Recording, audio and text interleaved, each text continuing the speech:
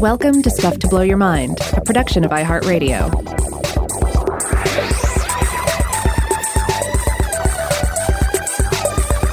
Hey, welcome to Stuff to Blow Your Mind. My name is Robert Lamb. And I'm Joe McCormick, and hey, it is finally October, our favorite month of the year.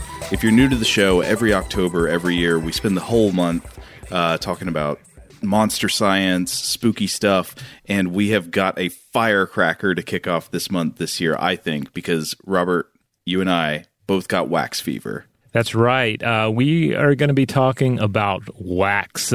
In particular, we're going to be talking about wax and human flesh, wax in the human form.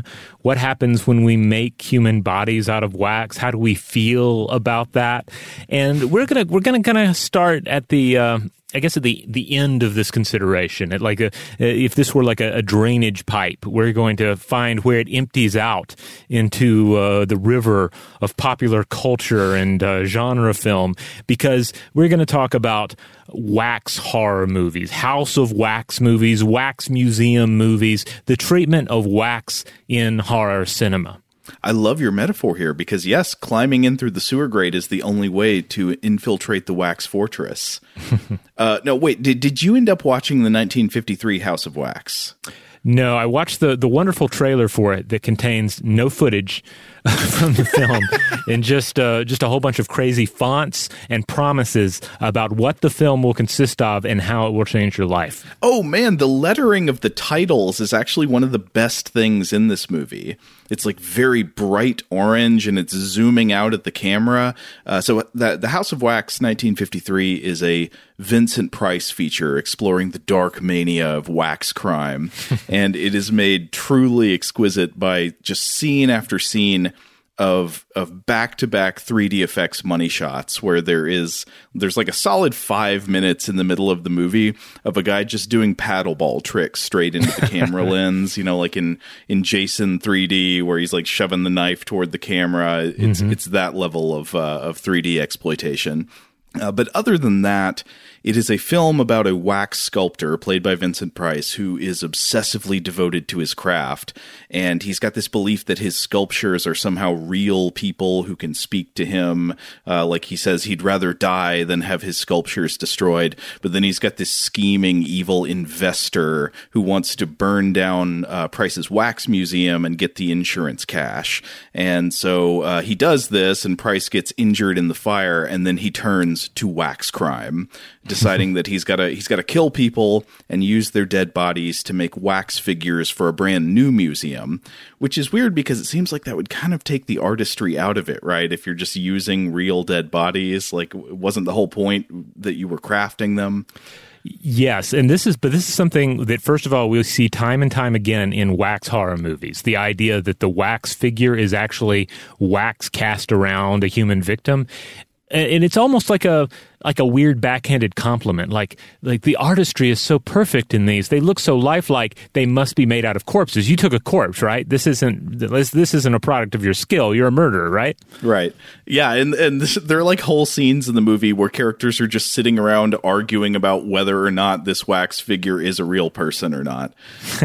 And spoiler alert, it is. It's a that's not Joan of Arc. That's my friend Matilda, who got murdered in the elevator last week.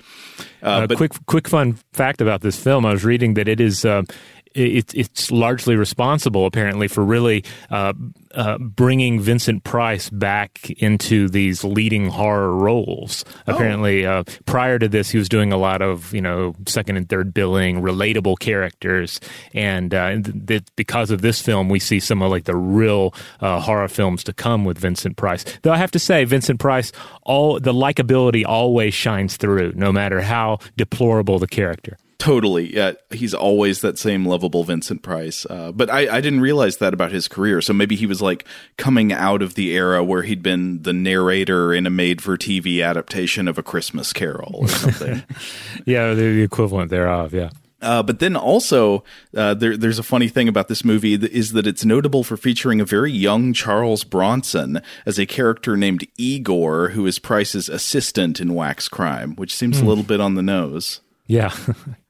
But then also, there was a remake of this. So actually, I think the 53 movie was technically a remake of an earlier movie that you might mention in a minute. But before I ever saw the 53 one, I saw many years ago the 2005, I guess, final remake of House of Wax that was marketed almost exclusively on the fact that Paris Hilton was in it and you would get to see her die. Like, literally, there were posters that said, "See Paris die."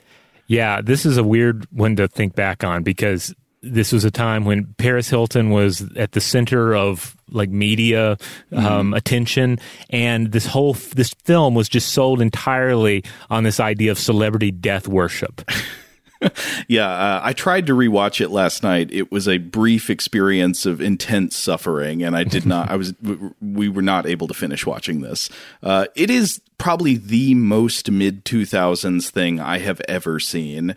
It's just 2005 in a pill form. So you've got Paris Hilton, you've got Chad Michael Murray as like the bad boy who turns out to be good in a pinch. And then there's a character who's shoving a digital camcorder in everybody's face. Remember when every horror movie had that for some reason? Mm-hmm. It would randomly intercut to grainy digital video for no apparent reason. And the soundtrack was just constantly coming in with, sudden compressed guitars and the butt rock voice just stabbing into your ears. I couldn't finish it. I was reading about it. This is one I have not watched, but apparently the wax museum in the film is supposed to actually be made of wax as well, which it sounds stupid, but it's stupid enough that I at least have to commend it on committing to such a ludicrous notion. I don't know. I didn't get that far this time, and I do not recall from the last time I watched it, though it does feature a Paris Hilton made of wax, or at least covered in wax. All of the characters look a little bit waxy anyway, and I would say, well, that's an intentional effect, for this film in particular, but really I think that was just the visual style of mid-2000s horror movies. Now, let's see, we're not going to be able to touch on all the wax horror films in this episode, really say much about them. I will say that Waxwork, which came out in 1988, was a lot of fun and had a pretty fun sequel as well. It has the guy from Gremlin and Gremlins 2 in it. Oh, yeah, Zach Galligan. Yeah. He's in both films. And David Warner plays the Wax Master, the villain, in the first one. The Waxwork films, as I recall, are they're kind of, that genre of fantasy film that existed at the time where it's like you're skipping channels and you're being thrown into different realities. Yes, I do. That's what this was based on. It's like that plus Wax Museum horror film. And I remember it being kind of fun. I haven't watched these since the 90s, but I remember them being kind of fun late night viewing experiences. So it's kind of like the montage at the end of Wes Craven's Shocker? Yeah, I guess, yeah. Okay.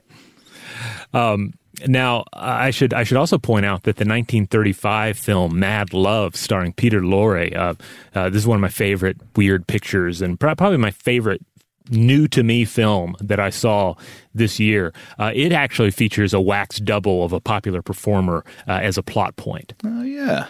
So you see it popping up again and again, at least as an element in a weird or a horror movie plot. But just weird wax films in general, they seem to go all the way back. It appears that Wax Museum horror movies basically just are across the entire landscape of cinematic tradition. The earliest example that I was able to find was Figures de Cire, or The Man with Wax Faces from 1923.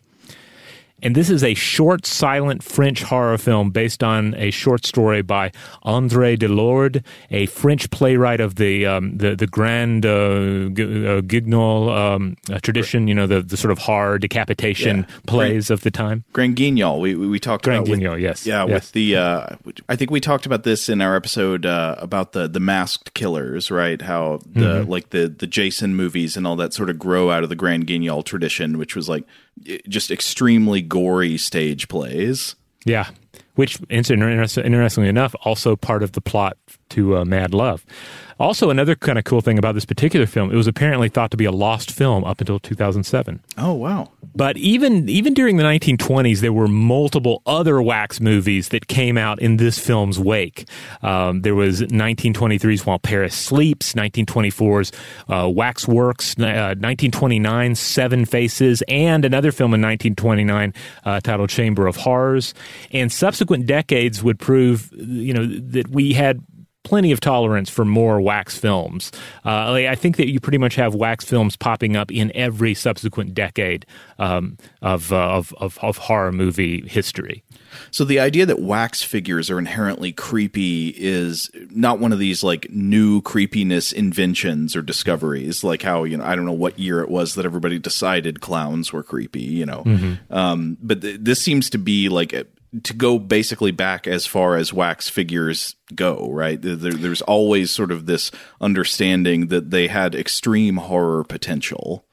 Yeah, well, it's definitely going to be one of the things we explore in this episode. But clearly, throughout the history of cinema, it's always been established. Like, there was never a question. There was never like a pre-wax is creepy era in cinema. Uh-huh.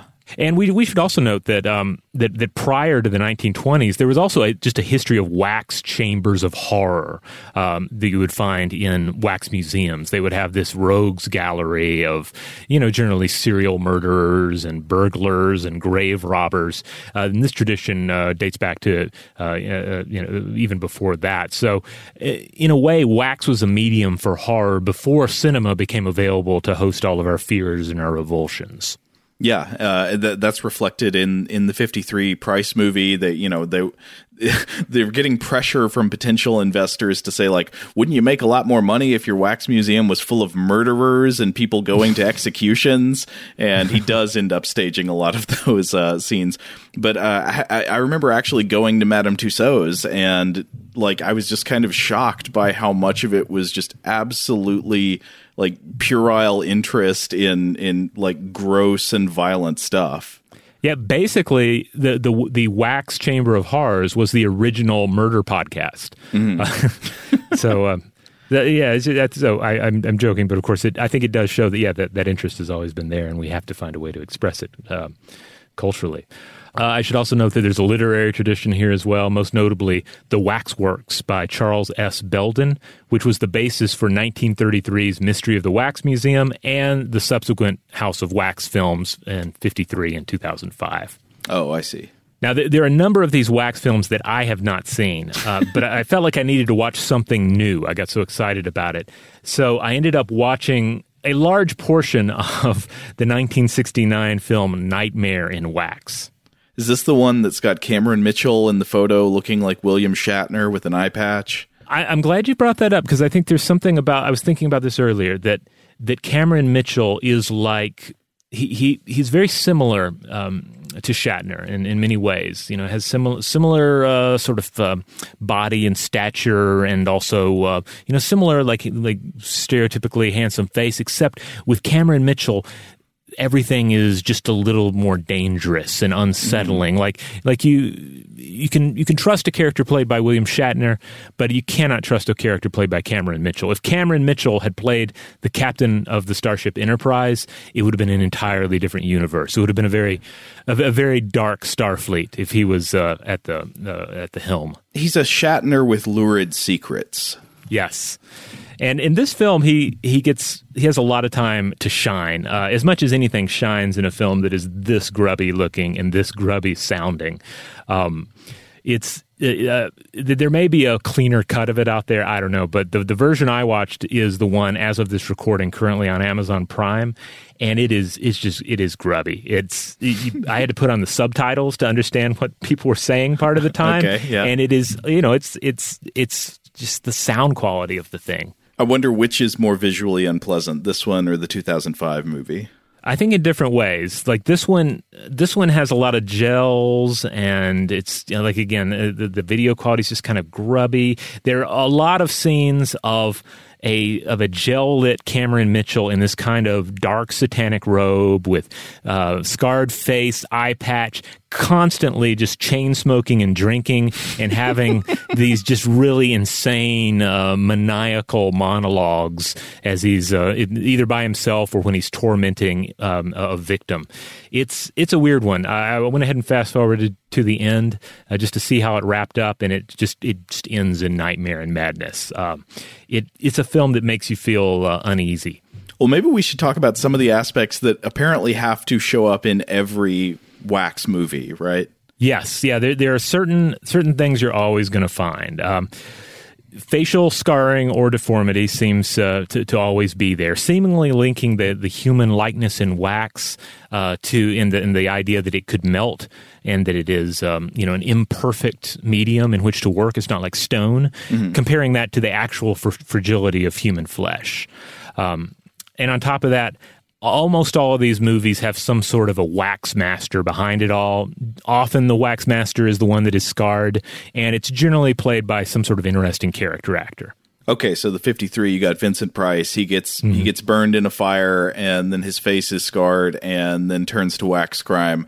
But there's a variation in the 53 movie, which is that he makes himself a wax face of his old face. So for a significant part of the later part of the movie, he's going around looking like regular Vincent Price, but it's because he supposedly has this mask on. Yes, yeah, and you see that exact same situation pop up in other Waxmaster films. Not always, but certainly the Cameron Mitchell character here is an example of that. But so some of the other characters that have played Waxmasters include Peter Cushing, David Warner, also John Carradine. So this gives you an idea that the type of kid, basically your middle-aged horror movie lead, the actor who will say yes. Yeah. Another important aspect of wax movies is if you can afford it, you've got to have a cauldron of wax, and someone needs to either go into that cauldron of wax or be suspended over it. Yep. All correct. Though I got a bone to pick with that cauldron thing in a minute here when I get into some of the chemistry of wax. But I've got another element that has to appear in all these movies, which is that the palace of wax must burn. There's a fire, and you get to watch the wax figures melting grotesquely. Because of the textural similarity of wax to skin, it sometimes looks surprisingly like a real human melting. I don't think a real human would melt quite like that, but something about it looks organic. It doesn't look like just a normal type of inanimate object. It's something kind of like alive and coming apart. And it almost makes me wonder if like all these wax movies where the wax figures always melt could be the source of the melt movie trend. Oh, yeah. I think that's a good point. But I want to add another thing, which is that I don't know for sure, but I think it's possible that this common set piece of the Wax Palace burning down is inspired by real historical events, because I found an archived article from The Guardian, I guess it was the Manchester Guardian at the time, from March 19th, 1925, about a fire at Madame Tussauds in London from that year. So it looks like there was a fire at this wax museum, this very famous, popular wax museum in London. The fire started in the evening around 10:30 one night, and then firefighters showed up. They had it extinguished by midnight, but there was a lot of damage. And while it was burning, it reportedly turned into a huge spectacle, with The Guardian reporting that possibly 10,000 people assembled in the neighborhood to watch the fire or be nearby. That number sounds high to me. I don't know how that was estimated, but then again, I guess they did not have TV at the time. But there's some real gems from this article, so I just want to read a few quotes. One of them is, quote, "The fire brigade was under the command of a Mr. A.R. Dyer, who was brought to the scene from a theater where he had been spending the evening with some friends. Despite the fact that he was in evening dress, he took an active part in the operations." So you've got, I guess, a guy in a fancy tuxedo commanding the firefighters at Tussauds. And then once the firefighters start to get the blaze under control, it says that the men of the Salvage Corps started running in and grabbing wax figures out of the exhibits to bring them out to safety. The Salvage Corps were they were like a force that worked in concert with firefighters at the time, where the firefighters would be trying to put out the blaze and the Salvage Corps would be running in trying to grab stuff to prevent property damage and loss. I don't know if they were somehow funded by insurance companies or something, but it seems possible. But to read a quote from this article, 2 of the Salvage Corps men were seen struggling along with a huge cage containing a green parrot, which after a moment or two hopped onto its perch and began to show signs of a return to perkiness. This was apparently a famous green parrot of Madame Tussauds, and there was another report in the Evening Post that says after the parrot was, I guess that it had been sort of rendered sluggish by some smoke inhalation, but once they got it back outside, it sort of perked back up, and this report in the Evening Post says, then it startled everyone by remarking, "This is a rotten business." I can't do a parrot voice, but rotten business. And then one more longer quote from that Guardian article. Members of the crowd inquired after the safety of Charlie Peace, Crippen, and other notorious criminals from the Chamber of Horrors. So people are out there yelling like, how's Crippen doing? Is he okay? The sight of the salvage men shouldering the wax models was a strange one. An eyewitness who lives opposite Madame Tussauds said in an interview that the fire was a wonderful spectacle. Strong red and golden flames leapt 50 feet from the roof of the building. The wax models could be distinctly heard sizzling. It is strange to think of the number of eminent and highly respectable people being burned in effigy in London. Madame Tussauds' famous waxworks spread its net far and wide, with at least 40 people of the present Parliament and scores of notabilities outside were represented in wax in these burning galleries. Criminals represented in the Chamber of Horrors, however, will have no feelings in the matter, as they are all dead. Well, this is great because this does also get into some of the ideas we're going to discuss concerning the likeness that has been created in wax and its relationship to the living human or the deceased human, whatever the case may be. You know, there's some photos online that are alleging to be of the aftermath of the fire at Madame Tussauds. They appear to be of like very like charred and partial remains of wax figures. I couldn't confirm that they were definitely from this actual fire, but wherever they're from, they really do look absolutely horrific. It's one of the most nightmarish things I've ever seen. Yeah, it's just like bodies and lifelike heads, and they're just kind of clearly they're just kind of like thrown up against a wall, temporarily. But it is bizarre to look at. It is unsettling because they are lifelike and yet lifeless. Now, there's an interesting thing that I want to get into for a minute, if you don't mind, a brief chemistry diversion, which is so the fact that all of these movies feature a roasting, burning, melting hell of wax at some point, it kind of raises an issue about the chemistry of wax. What actually happens when wax burns? Like, what happens in a candle? I think this is something that I probably should have been able to intuit the answer to, but I went most of my life, I think, not really knowing the question of how a candle works, or what is happening when a candle burns down. Because this is key. We have to realize that when we get into the discussions of wax bodies that have been created, like one of our primary relationships with wax would have long been the candle. And so we bring that knowledge of what a candle appears to do to our consideration of wax bodies and wax art, etc. Yeah, and a candle is, despite being a very mundane object, it's actually a little bit more mysterious and mystical the more you look into it. And it's actually a wonderful scientific invention. So technically, you got a lot of different chemical compounds that are called wax. There's not just one thing that is wax. Wax is the umbrella category for malleable organic compounds that are solid at room temperature and lipophilic, meaning that, they're not going to dissolve in water. They will only dissolve in oil or other nonpolar solvents.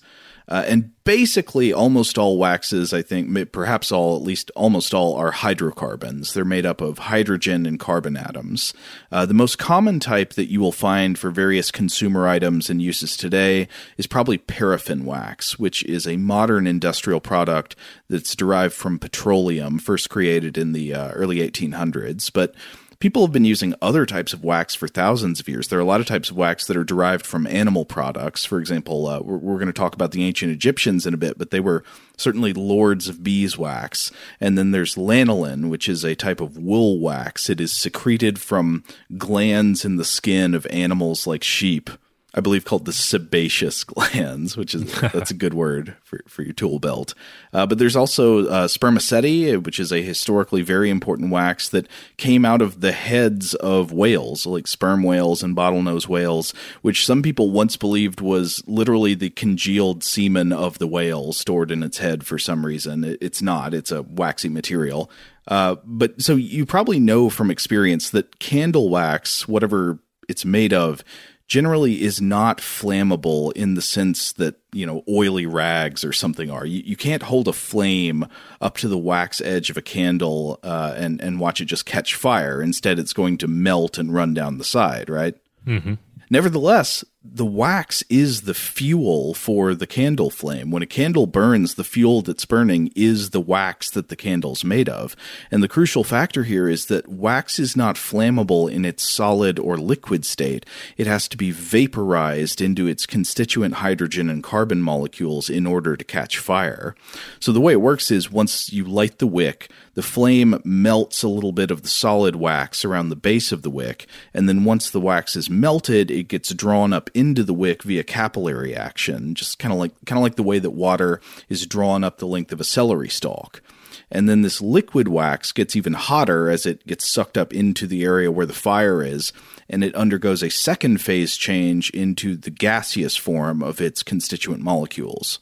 And then the fire happens. The heat of the flame causes those gaseous molecules to react with the oxygen in the air, and this creates more fire. It keeps the flame going.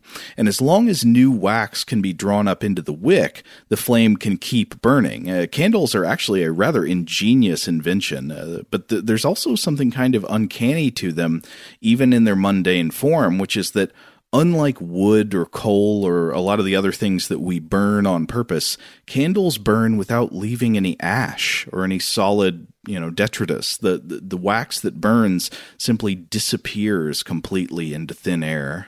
And this is certainly a quality of candles and wax that influences our magical thinking regarding wax. Oh, yeah, this will definitely come up again, certainly with ancient Egypt and things like that. But this actually leads to a very fun and easy science experiment that, like, if you've got kids and you want to try this at home, I just did this myself earlier today.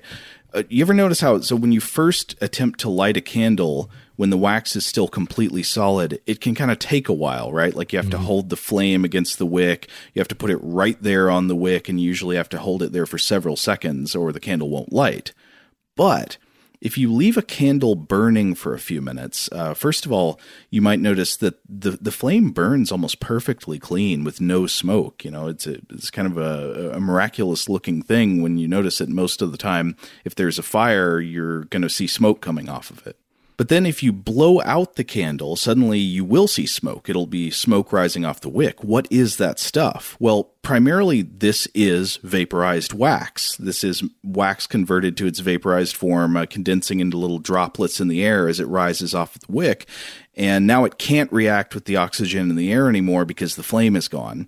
But if you hold a flame up to a candle that you have just blown out while the wax vapor is still rising off of the wick, you will notice that it lights much more easily than it did at first. In fact, it happens almost instantly, and you probably don't even have to touch the lighter flame to the wick. You can just hold it close. And the difference is that now the candle has been burning for a few minutes. There's already wax in its liquid form and even in its gaseous form rising in that smoke. And this brings me back to the fact of those bubbling cauldrons in the wax movies. The fact that vaporized wax is so flammable is one of those reasons that all of those movie scenes with a bubbling cauldron of wax are scary. Like, if you're trying to heat and melt wax for sculpting, I think people are usually advised to do it over a double boiler.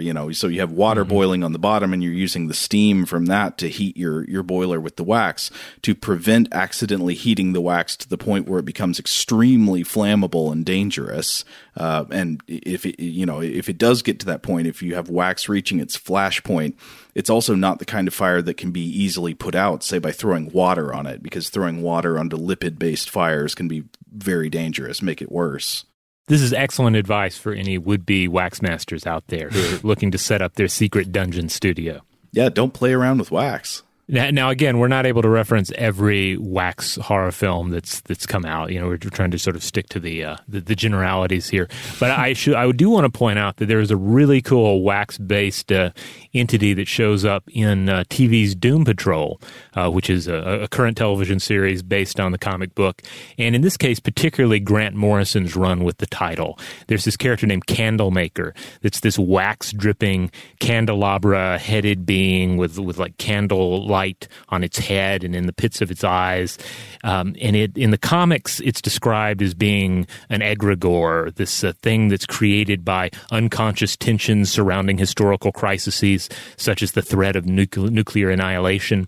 And the comic version is quite ghastly as well, but the TV version also creates this wonderful ambiguity of melting flesh and or candle wax. And as it begins to tear into all the characters around it, there's also a lot of melted wax shenanigans in the way it dispatches people and like leaves them covered in now dried wax behind it. Man, that's a great idea for a monster. Yeah, it's pretty good. I was not familiar with it prior to checking out this show because I'd never read Grant Morrison's run on Doom Patrol. But yeah, it's a wonderful creation, and it's brought to life rather nicely in the show.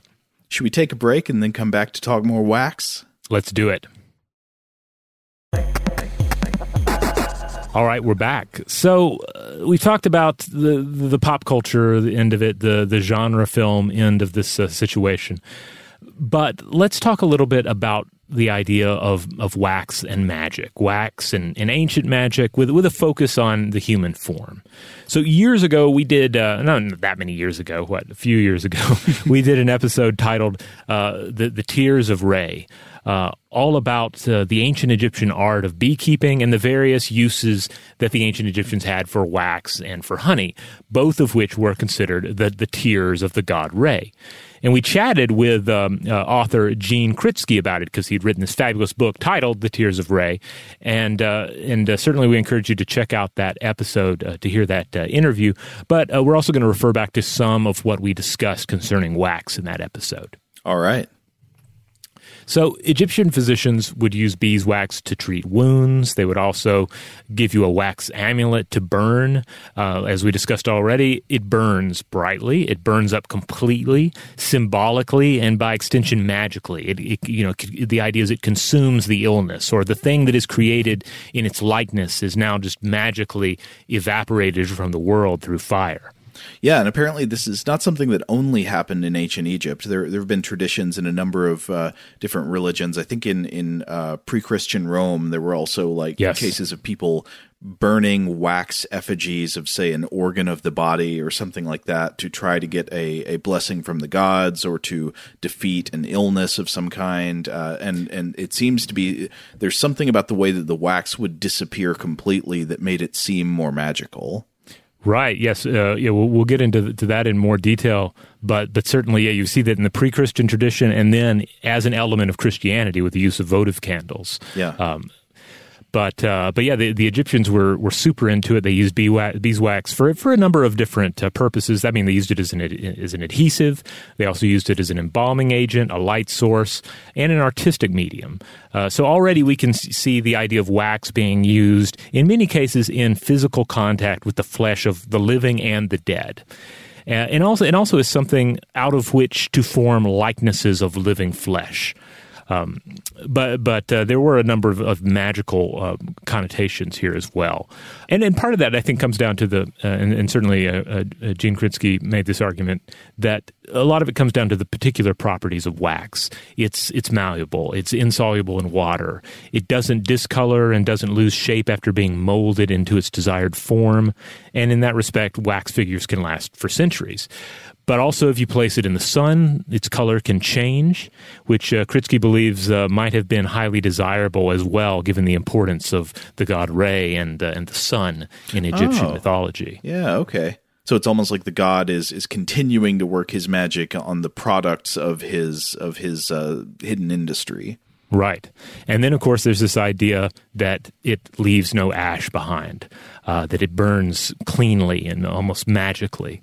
Apparently, the Salt 825 papyrus describes how wax, quote, could be used to ensure the destruction of Seth, the god of confusion, disorder, and violence, and the murderer of Osiris. So you'd simply make a beeswax likeness of your enemies, and you would burn them to kill the name of Seth. Now, the very nature of these likenesses or figurines would seem to suggest that we're probably not likely to possess a lot of them, right? Yeah, that's apparently one of the issues. If it is a small statue that's meant to be burned and consumed, there are not going to be that many that remain. But still, we see plenty of other wax sculptures that apparently had other uses, wax amulets and whatnot, that show up in the remains of ancient Egypt. And then there are also various stories as well. For instance, there's a 12th dynasty myth that tells of a priest by the name of Webinar, which always sounds a bit like, I always read it and I picture webinar in my head. But isn't that a terrible word? I want to purge webinar from my mind. I wish I didn't know it. Well, now it's kind of life, right? But at any rate, this particular priest made a wax crocodile, also using herbs and spells, and he threw it into a pond where his life's lover was bathing. It came to life, swallowed the lover, and then vanished. A week later, he called the croc up from the depths, and then he touched it, and the animal turned back into a wax model, disgorging the lover. The pharaoh watched all of this as it happened and decided, well, actually, the lover should die, so the model was transformed into a croc again, ate the lover again, and then left for good. Make up your mind. So anyway, that's certainly check out Gene Kritsky's book if you want more about the ancient Egyptian use of wax and honey. But basically, the idea is there were a lot of magical ideas about what wax is, and I think it can help. These ideas can also highlight some of just the universal aspects of wax that make it attractive to the human imagination. Yeah, one of the things we didn't even really get deep into here, but also worth looking up if you've never seen them before. Look up the Fayum mummy portraits. These are some of the most striking paintings I think that are extant from the ancient world. I mean, just like it's hard to believe the level of color and detail that's still visible on them, given how old they are.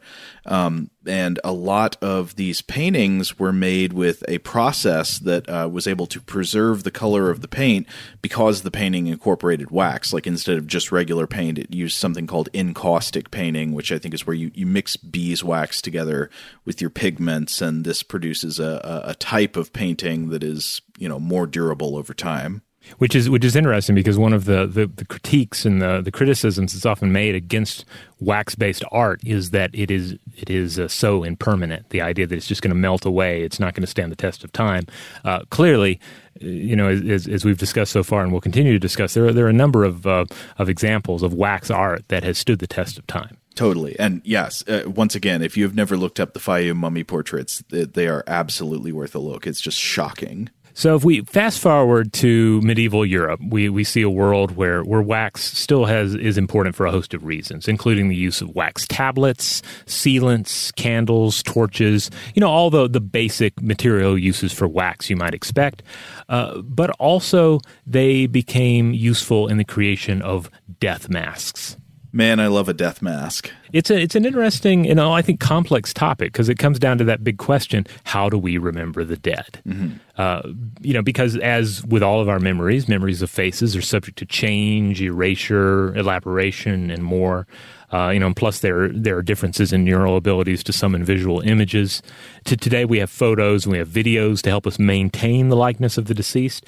But there was a time when, other than painting and other artistic traditions, what were you going to do? Well, certainly if you wanted a 100% realistic depiction of an individual's face, you only had so many options. One of those options would come to be, at least for some members of society, the death mask. I mean, one of the most interesting things about it to me, I guess, is the question it raises of does one want to be remembered as one looked at the time of death? Is that the image of you that should be preserved? Yeah. that is a difficult question to answer. I mean, that's ultimately one that probably comes up in considerations of even modern funeral traditions. Certainly if your body has been embalmed, you're not going to be laid out to look like you did at the moment of death or anything so ghastly, but still it's going to be your body at that final state of life. Like if you were an older individual, it is going to be your aged body, not your youthful, vigorous body, etc. Like it's a very common practice now, even at an open casket funeral. Like people can come and visit the body as it looks in death, but very often there will be a photograph or a number of photographs, like right there beside the coffin of the person younger, when they were in their prime. So I don't know that I would necessarily want to be remembered exclusively based on how I looked after death, but I mean, I guess that was often the best time to get in there and make a cast of the thing. You would, first of all, you would see, even back in Roman days, you would see wax sometimes used to preserve the features of a deceased person for the purpose of modeling or sculpture, just to sort of keep it all together long enough to model a copy of it. But if you're going to create a straight-up death mask based on a person's face, you're going to need to create a mold. And plaster was often used, just as plaster is used today for facial casts. So certainly everybody's seen a makeup FX documentary at this point and seen that performed on your favorite actor, or two.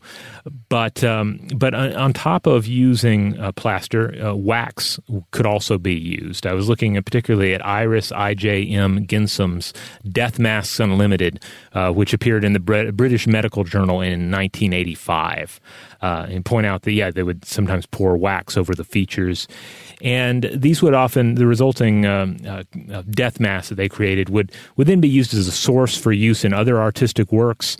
But by the 1800s, we saw a change. The masks became sought after in and of themselves.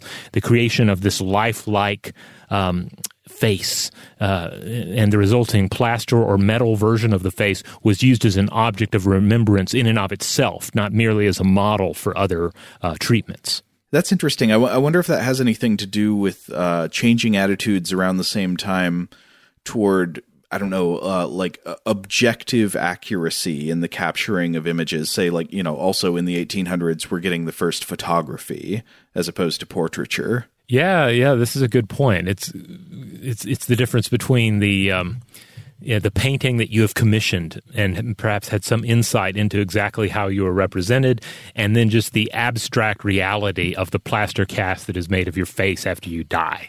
You're not even around to say, can we do something about these eyebrows here? I would like this mole removed, etc. Like, nope, this is what you wax is what you get.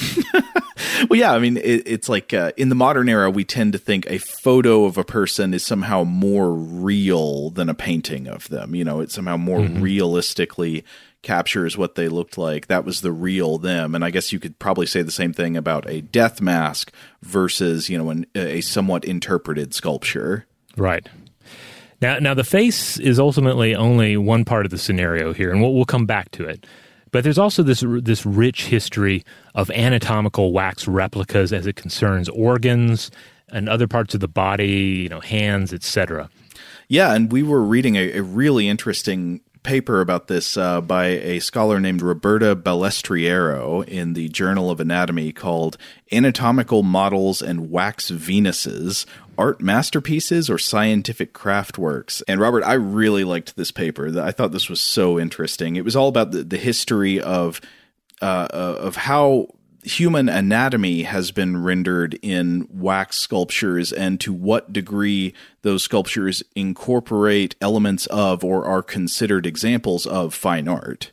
Yeah, it's a wonderful paper. It's available in full for free online, no paywall, and it has it also has illustrations of these works. It has photographs of the various wax works that the author is referring to.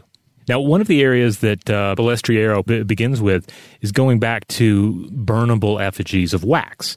And the author notes that pre-Christian votive offerings, quote, could be of any kind, but often reproduced parts of the human body representing healthy or diseased organs.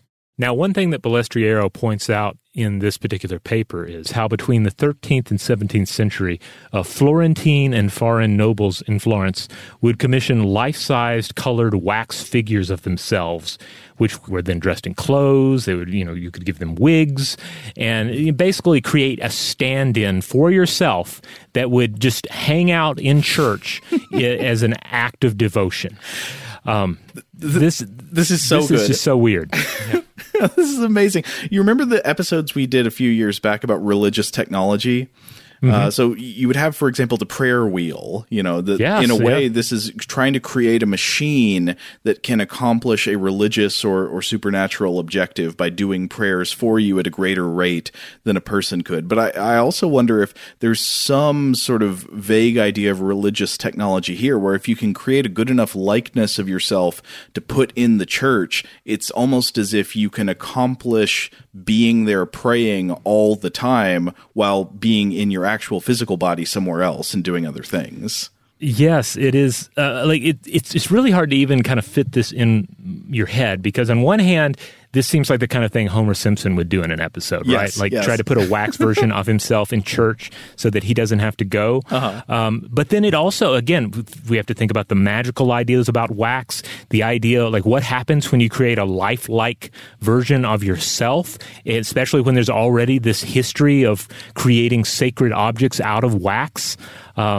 It's ultimately really trippy stuff. Now, the tradition here seems to have, in part, involved out of that death mask creation practice as well, because this would have been the treatment befitting a regal face in death.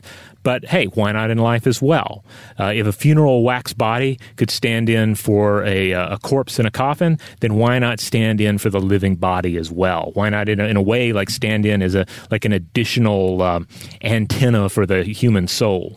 Oh, yeah. And lest we skip over that too quickly, I mean, another thing Balestriero talks about in her paper is the idea that, say, if you go to I think it would be like a 17th century or 16th century funeral in France, you might expect to find a wax sculpture of the dead person.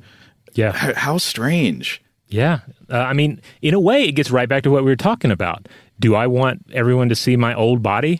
There in the casket? How about a wax version of me that can be, a little more beautified? Let's put that on top. That's exactly what you would see. But we should get back to these figures in the churches, because this is just too good. So you would have a rich person would commission a wax sculpture of their body that could be put in the basilica, in the church, to just live there. Basically, yes. And there would be multiple figures that would populate the inside of the church, alongside wax models of organs and the like, and also some non-wax models.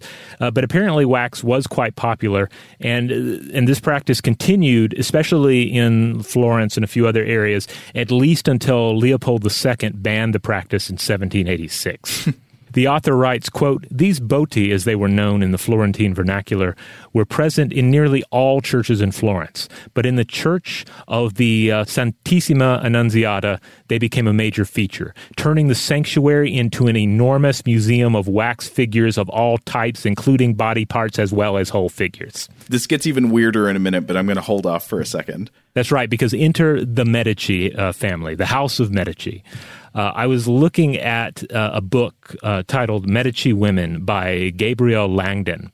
That is, I think, that deals, predominantly with women in the powerful House of Medici family, the Italian banking family and political dynasty of the time. But there's a section in there talking about how the Medici family used boti, that they were, first of all, to drive home. These figures were not meant to be burnt in the church. They were there to hang out. Yeah. They were there as a magical presence in these particular churches. And there, they could last for decades and were, as Langdon describes them, ex voto centers in these churches. And by ex voto, we mean a religious offering given in order to fulfill a vow. But more importantly, the author writes here, they made quite an impact on anyone who saw them, and they served to reaffirm just Medici domination over politics, and also to drive home their divine favor over that of their enemies. Well, yeah, I mean, you're putting like a secular, powerful person in effigy inside the house of worship. Yeah, I mean, just imagine how grotesque that would be today. I mean, it would not surprise me if it were to take place today. Also, just given human nature has not changed that much, right? Sadly, but yeah, just you go into church and here is a member of the Medici family in wax, just as almost like a religious icon in the church. Adding to that, what if it could kill you?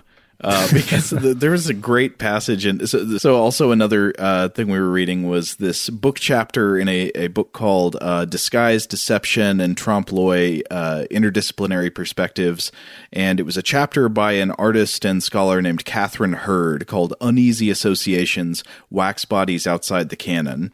And so Hurd is also talking about this same church, the Basilica of Santissima Annunziata in Florence. And she writes, quote, "Today, none of the 600 voti of Santissima Annunziata are known to survive. The church was partially cleared in 1665 when the number of accumulated voti had become so great that they had to be suspended from the ceiling of the church to accommodate their volume, and poorly secured voti, plummeting into the midst of parishioners at prayer, had become a regular hazard. The remaining sculptures fell victim to the spirit of the Enlightenment during the 18th century, when they were unceremoniously relegated to an outdoor courtyard of the church, left exposed to the elements to decay until they were finally melted down and made into candles." Oh, can you imagine how weird and grotesque that courtyard became there, though, for a while? Oh, my God. That would be a great scene for a horror movie. Given the number of Italian horror films, and indeed, at least one example of a wax horror film, there's a Wax Mask that Dario Argento and Lucio Fulci were both involved in the creation of, that is on my to-watch list. I'm super excited to watch this film. So it's possible they get into some of this, but if not, like, this is prime territory. Somebody make a 17th century horror film about these things. Yeah. Yeah. Wow. Argento, Fulci, and wax figures. That sounds like the most disgusting thing I could possibly imagine. I'm just picturing the textures. Yes. Yeah. The trailer, I've only seen the trailer so far, but it looks amazing. But I don't want to pass over either the idea of the wax figure suspended from the ceiling in the church, which could fall and crush you during worship. Right. Like the place has become like a Cracker Barrel of wax figures instead of antiquated farm equipment. Well, I guess I want to be fair. I don't know if the wax figure would be heavy enough to crush you, but it could at least injure you. It would disrupt your religious experience, I would think. I would think so. So this whole situation apparently took on a kind of cult flavor, which is one of the reasons that it's eventually banned. But not only could these boti be revered, and the individual be revered through their wax likeness, they could certainly stand in positively for powerful members of the Medici family, but they could also be the target of violence, violence that often reverberated with a very real sort of danger. Langdon writes about this, pointing out that writers of the time described this as someone having been, quote, slaughtered in wax, or even as a murder. They would describe the act of destroying the wax likeness of the individual a murder. Well, in the 53 House of Wax, I reiterate, Vincent Price thinks his wax figures are as human as he is, and he says he would rather die than see his artworks destroyed. Yeah. So again, here in these examples, we see wax standing in for flesh and taking on magical properties. The likeness becomes the thing or the person. They are present in the church. They are devotees to God in wax. And if the effigy is then dragged out into the street and stomped into the dirt, then the violence is all that more direct and physical. Now, one thing Balestriero points out in her paper is that wax, by its very natural texture, just lends itself so well to realism and an unsettling level of realism. Like it mimics flesh in a way that naturally becomes very unpleasant to people. Yeah, like you think of why people love marble sculpture so much is, it's like, oh, it's like my flesh, except it is solid, it is resistant, and it is so perfect and flawless. Mm-hmm. But in wax, especially if you're dealing with a mold situation, you can capture every detail, every wrinkle and pore can be created. It is flesh-like, it can be colored, it can be molded.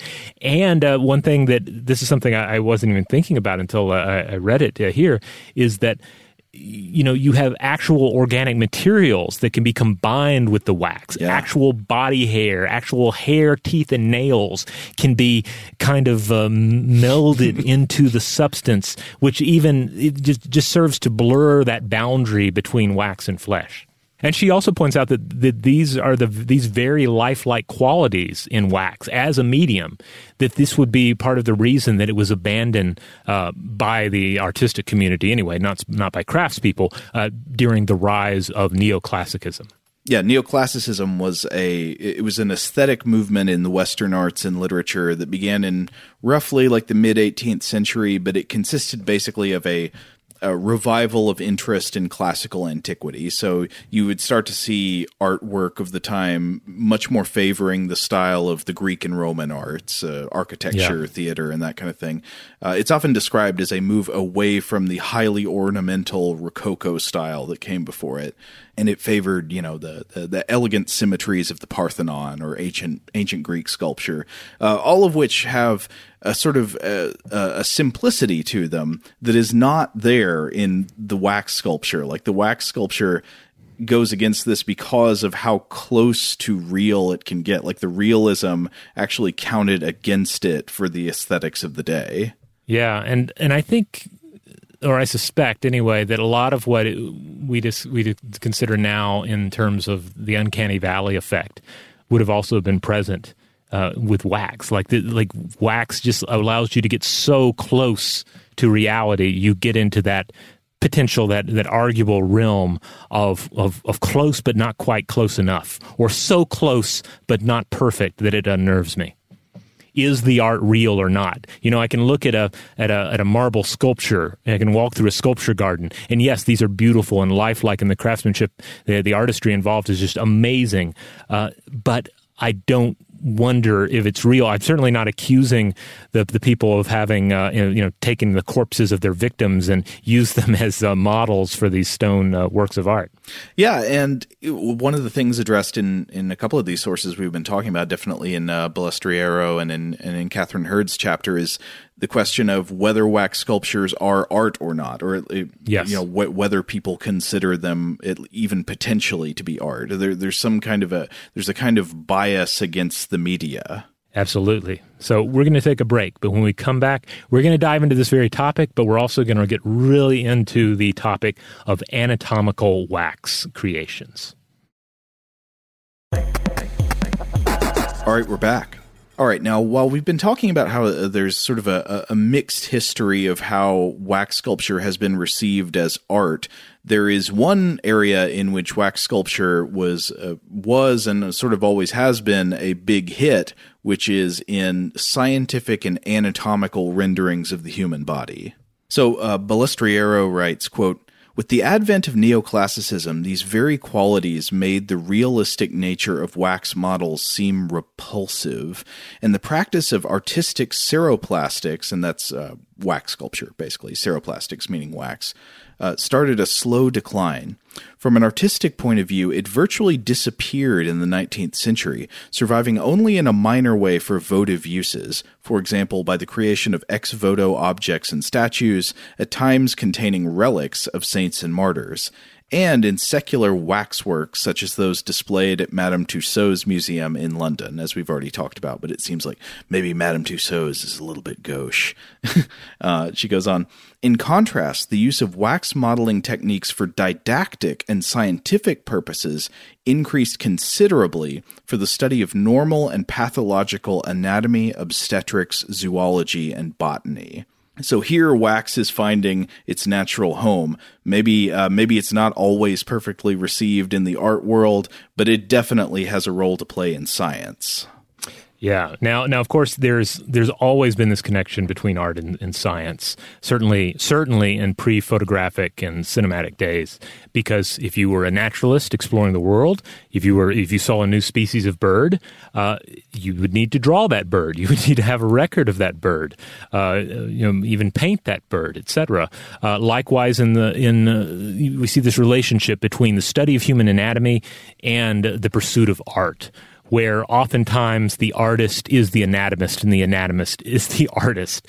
And sometimes it's difficult to say which is the primary occupation, which is the primary endeavor. Totally. But this brings us to the 16th century. During this time, we saw a renewed interest in human anatomy, and it ends up sweeping across Europe. Human cadavers proved the most essential source in exploring the mysteries of human anatomy. And anatomical drawing was still an essential tool as well. But the two-dimensional medium had its limitations. Access to cadavers was also not universal, and as we've discussed, they were in short supply at times. People were afraid of their bodies being stolen by the grave robbers. Yeah, if you were buried too close to like the Edinburgh Medical College, you could very, very possibly have your corpse stolen for a dissection there. I mean, this was the age of dissections in order to educate and to study. Right. You got to know what the organs inside the body look like if you're going to do medicine, do surgery and all that. But sometimes bodies are hard to come by, especially in the summer. Yes, and I don't think I'd really thought about this, but the author points out that, this practice becomes increasingly taxing on human revulsion during the warmer months of the year in many regions, So it makes sense to have some other kind of three-dimensional representation that is not an actual dead body. Yeah. Now, she points out one way around some of the cadaver limitations was doing things to actual bodies to sort of to make them last longer, or to some way copy parts of them. You had some procedures like that came along. Yeah, there was injections that involved colorless or colored preserving fluids composed of things like alcohol, mercury, different metals, and also wax as well. She writes that these methods produced results that were good, but that the preparations were not long lasting, and that they subsequently deteriorated. So it's still not going to be as good as, say, a model made out of wax. So why not make a grotesque, perfectly rendered dead body with all the tissues in place that never rots? Exactly. I mean, as we've discussed, it's the perfect medium for creating human flesh and creating it in a way that is lifelike and even tweaking it a bit, And so you had numerous anatomists and artists from the 16th century onward that were working in wax, creating informative models of human anatomy, often in miniature. And I have to say, I've been eyeing examples of this for years. I used to do a blog series for StuffToBlowYourMind.com back when we had a blog, where I would go to Getty Images and I would find cool images of things, works of art, things from museums, and I would find a reason to post about them. And I ran across a bunch of wonderful images of various wax anatomical models, and I was always thinking in the back of my mind that, I should do something about these. Never got around to it. But this is like such a fascinating area of where medicine and art combine, where they intermingle. I would also say this is a place where you see some shocking examples of like real talent and bad taste coming together. The kind of thing that a lot of people like today, where you would be interested in grotesque, like intentionally kind of like gross and morbid artwork, as I know you and I in some various ways actually are. You don't see as much of that back in the day, but you do see it in anatomical renderings of the human body in wax. Yes. Now, one of the early figures that the author points out here was a character that is known as Sigoli. Their full name was Lodovico Cardi, who lived 1559 through 1613. And they created this small statue of in Corchet, I believe it is, which is the first known wax anatomical model. It was/is a miniature anatomical human, like defleshed, clearly not made from a cast because it's the size of a doll, but it's detailed in 3D. It shows like the details of human muscles.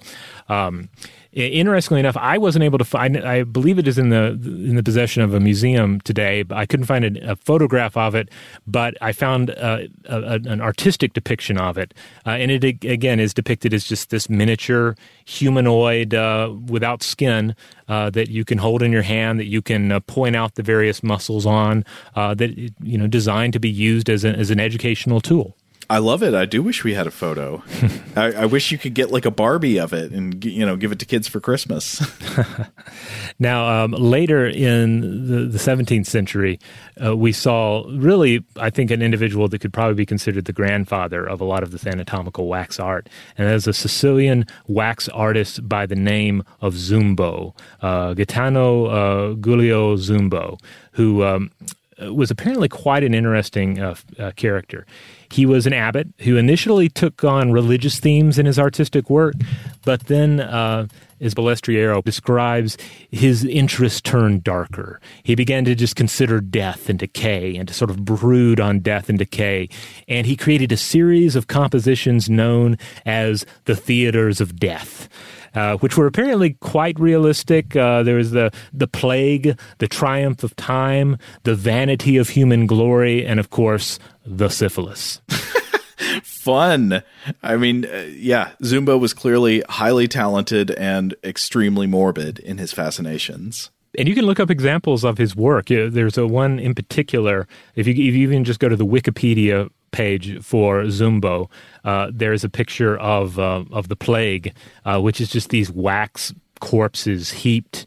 But also there is this artistic energy to them. Like there is movement to it, there is emotion to it.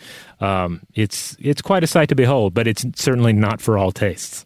But Zumbo was not only working with religious artwork, he eventually did turn his hand to actual scientific anatomical sculpture when he teamed up with a French surgeon named Guillaume Denou. Yes, he met Denou, and together they created anatomical models that they apparently sold, though by 1700 they stopped working together due to some sort of famous argument. They had some big blow-up, yeah. Yeah. So Zumbo moves to Paris, and with the support of the royal court, he collaborates with many other dissectors and physicians and anatomists and creates anatomical waxes till he died the following year. But all told, he was...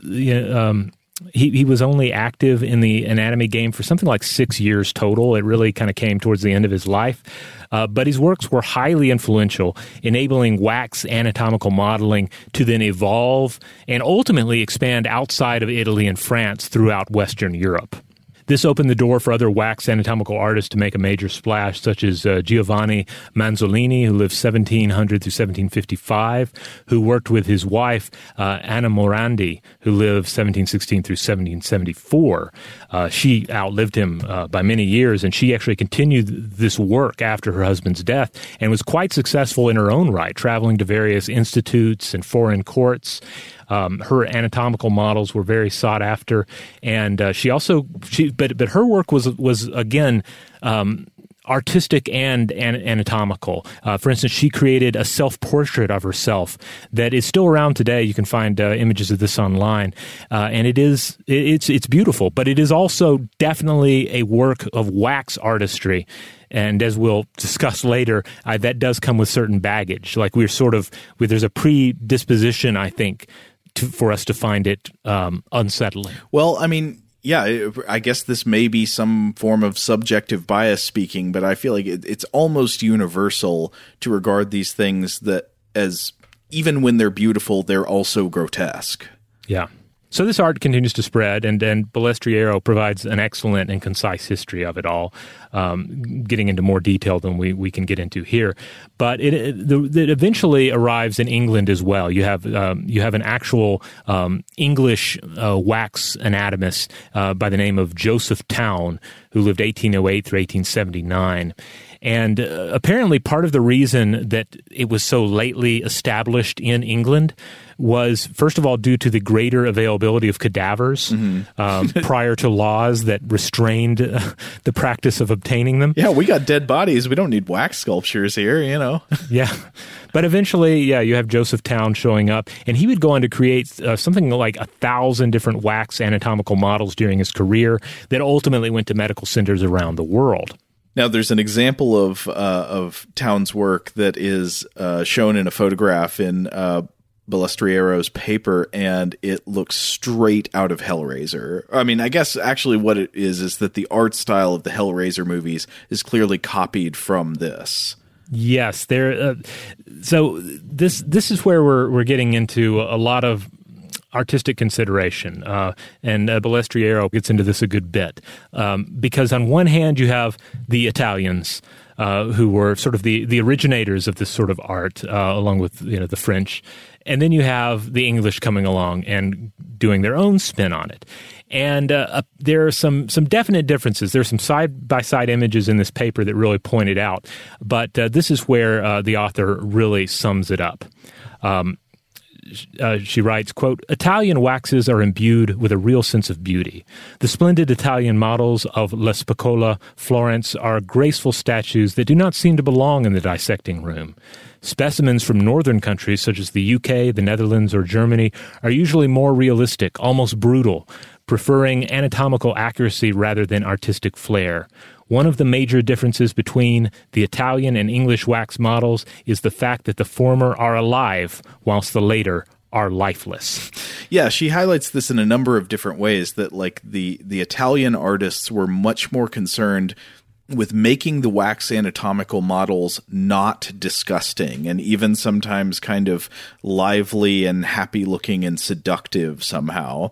Whereas the stuff you'd get with Robert Towne or some of the other artists in England or Germany would be more just kind of it wasn't really worried about being grotesque, and wasn't trying to comfort you and say like, look at these happy eyes. Yeah, she describes some of Towne's waxes as being, quote, "practical, crude, true to death." But, for my own part, looking at various examples, I do think it's fair to add that Towne's work is beautiful in its own right. There is certainly more of a brutal realism to his works, but one, I think, could argue that some of the Italian works are actually more unnerving because there's this weird spark of life to them, Like right. There's something in their eyes. You look at them and you're like, this human being has no skin, and yet they are, glancing across the room at something. Whereas Towne's work looks like a dead body, but and partially flayed body, but as seen through, the eyes of someone with an appreciation for the beauty of death. Yeah, maybe it is a little bit more troubling if, you're taking apart the torso of a wax sculpture to see its internal organs, but it's like reclining in a chair in a way that almost resembles classical painting, and it's got this brightness in its eyes, like, let's go for a picnic. There's another whole area that she gets into, the Medici Venus, basically touching on the popularity of anatomical Venuses during the 19th century. These would be artfully sculpted out of wax, reclining female nudes that also had dismountable torsos. So you could go up to them and you could open them up like the hood of a vehicle. And then look at the wax organs within, see how human anatomy works under the skin, and there would often be a fetus in the womb as well, which apparently, this wouldn't have really the inside wouldn't have matched the outside, but it reflected what little was known about actual fetal development at the time.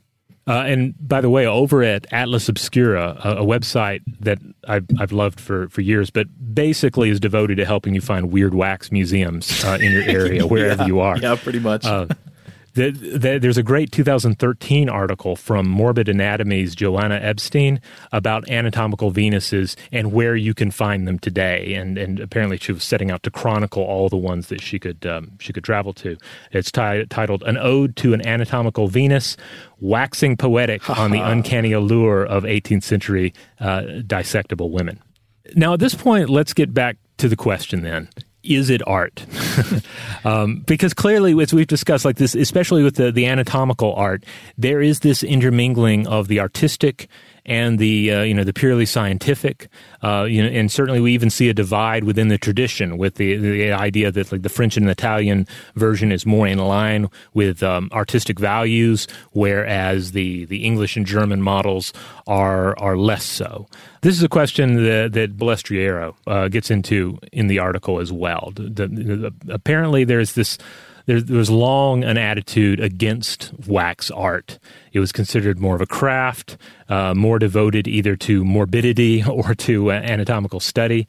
And apparently this survived well into the 20th century, where you had critics like E.H. Gombrich, who I was not familiar with, who expressed that wax works were, quote, situated outside the limits of symbolization. So I guess the idea is that they're just too realistic to do the things that art is supposed to do. Mm-hmm. Like it's just too close. Like there's not enough distance.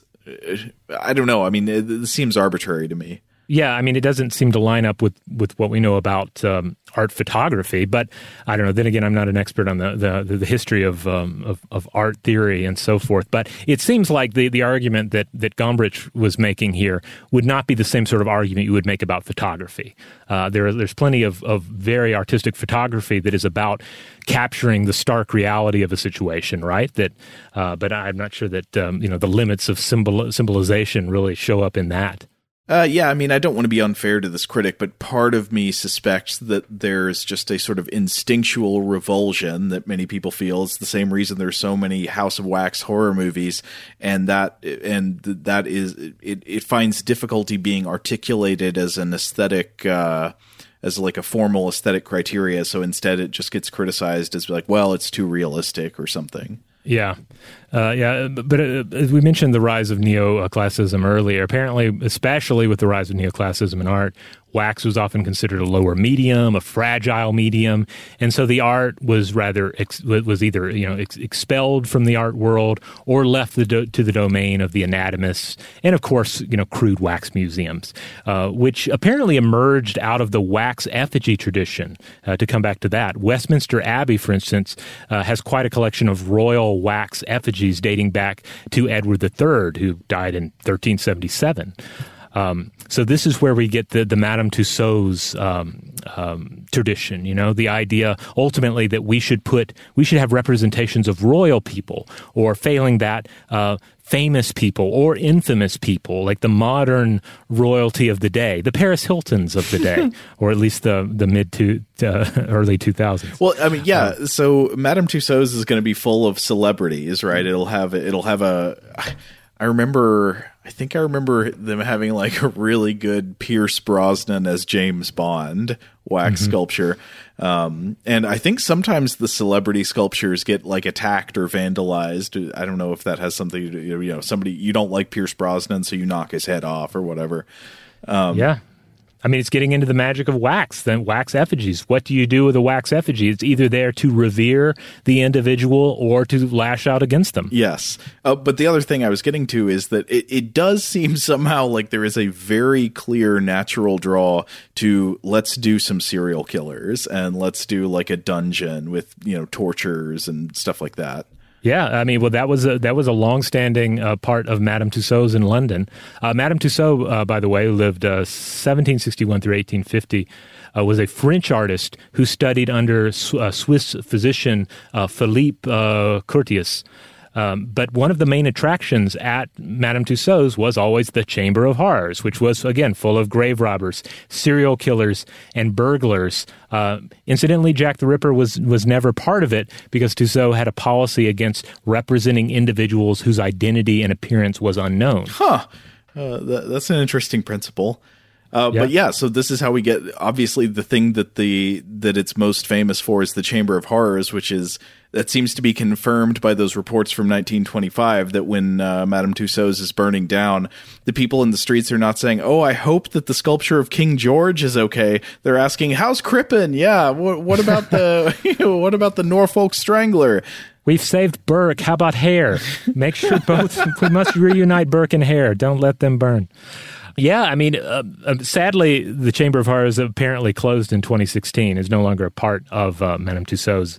At least that according to the materials I was looking at. But But certainly the Chamber of Horrors in wax museums is one of the major influences on on horror cinema in the 1920s onward. This idea of the wax museum as a place where unsavory characters are recreated in wax and where haunted or unnatural things may be going on. It's an interesting mixing of two very different streams that feel odd when they get into each other. One is the standard fascination with violence and pain and death and morbid topics and all that. And then the other is that, well, it's a museum and it's nonfiction, so it's almost like it's educational. Yeah, it's weird. It's also just really it's a really interesting, I think, thought experiment to take these wax movies and then take everything that we've discussed here thus far and then try and figure out what is this end product saying about all the human history with wax that came before it. Especially, what is it saying about the anatomical history of wax models, and then the use of wax models as stand-ins for human beings to be either revered or punished. Because I think we see shadows of all of this in these works. We also see treatments of wax as flesh, magical and transformative. Wax as a meditation on both the preservation of human flesh, because what do these wax creepos often do in these movies? They're preserving their victims in wax. But then also things made out of wax, they got to burn. It's like rolling a cannon on stage. You bring out some wax in a film, you've got to melt some wax as well. Yeah, I mean, I think it is not a standard trope that a person who is an obsessively devoted artist will eventually turn to crime and violence.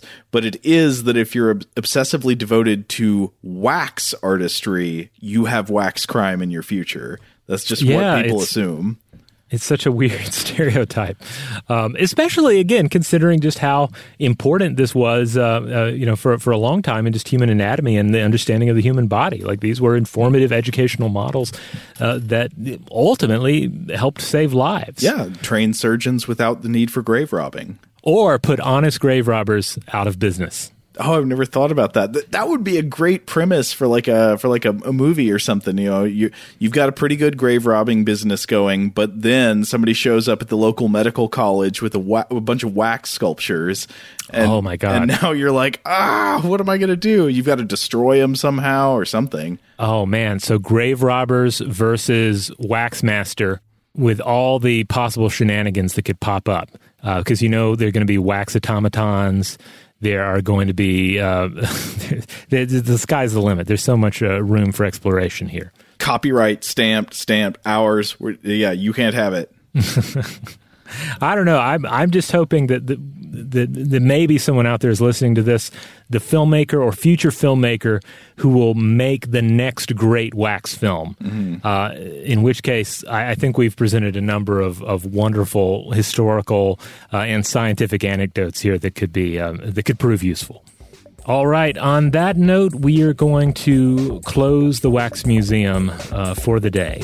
But certainly stick with us as we continue to explore Halloween-related topics the entire month of October, maybe even longer. I don't know. Who knows what the future will bring? In the meantime, if you want to check out other episodes of Stuff to Blow Your Mind, you can find us wherever you get your podcasts. Wherever that happens to be, we just ask that you rate, review, and subscribe. Huge thanks, as always, to our excellent audio producer, Seth Nicholas Johnson.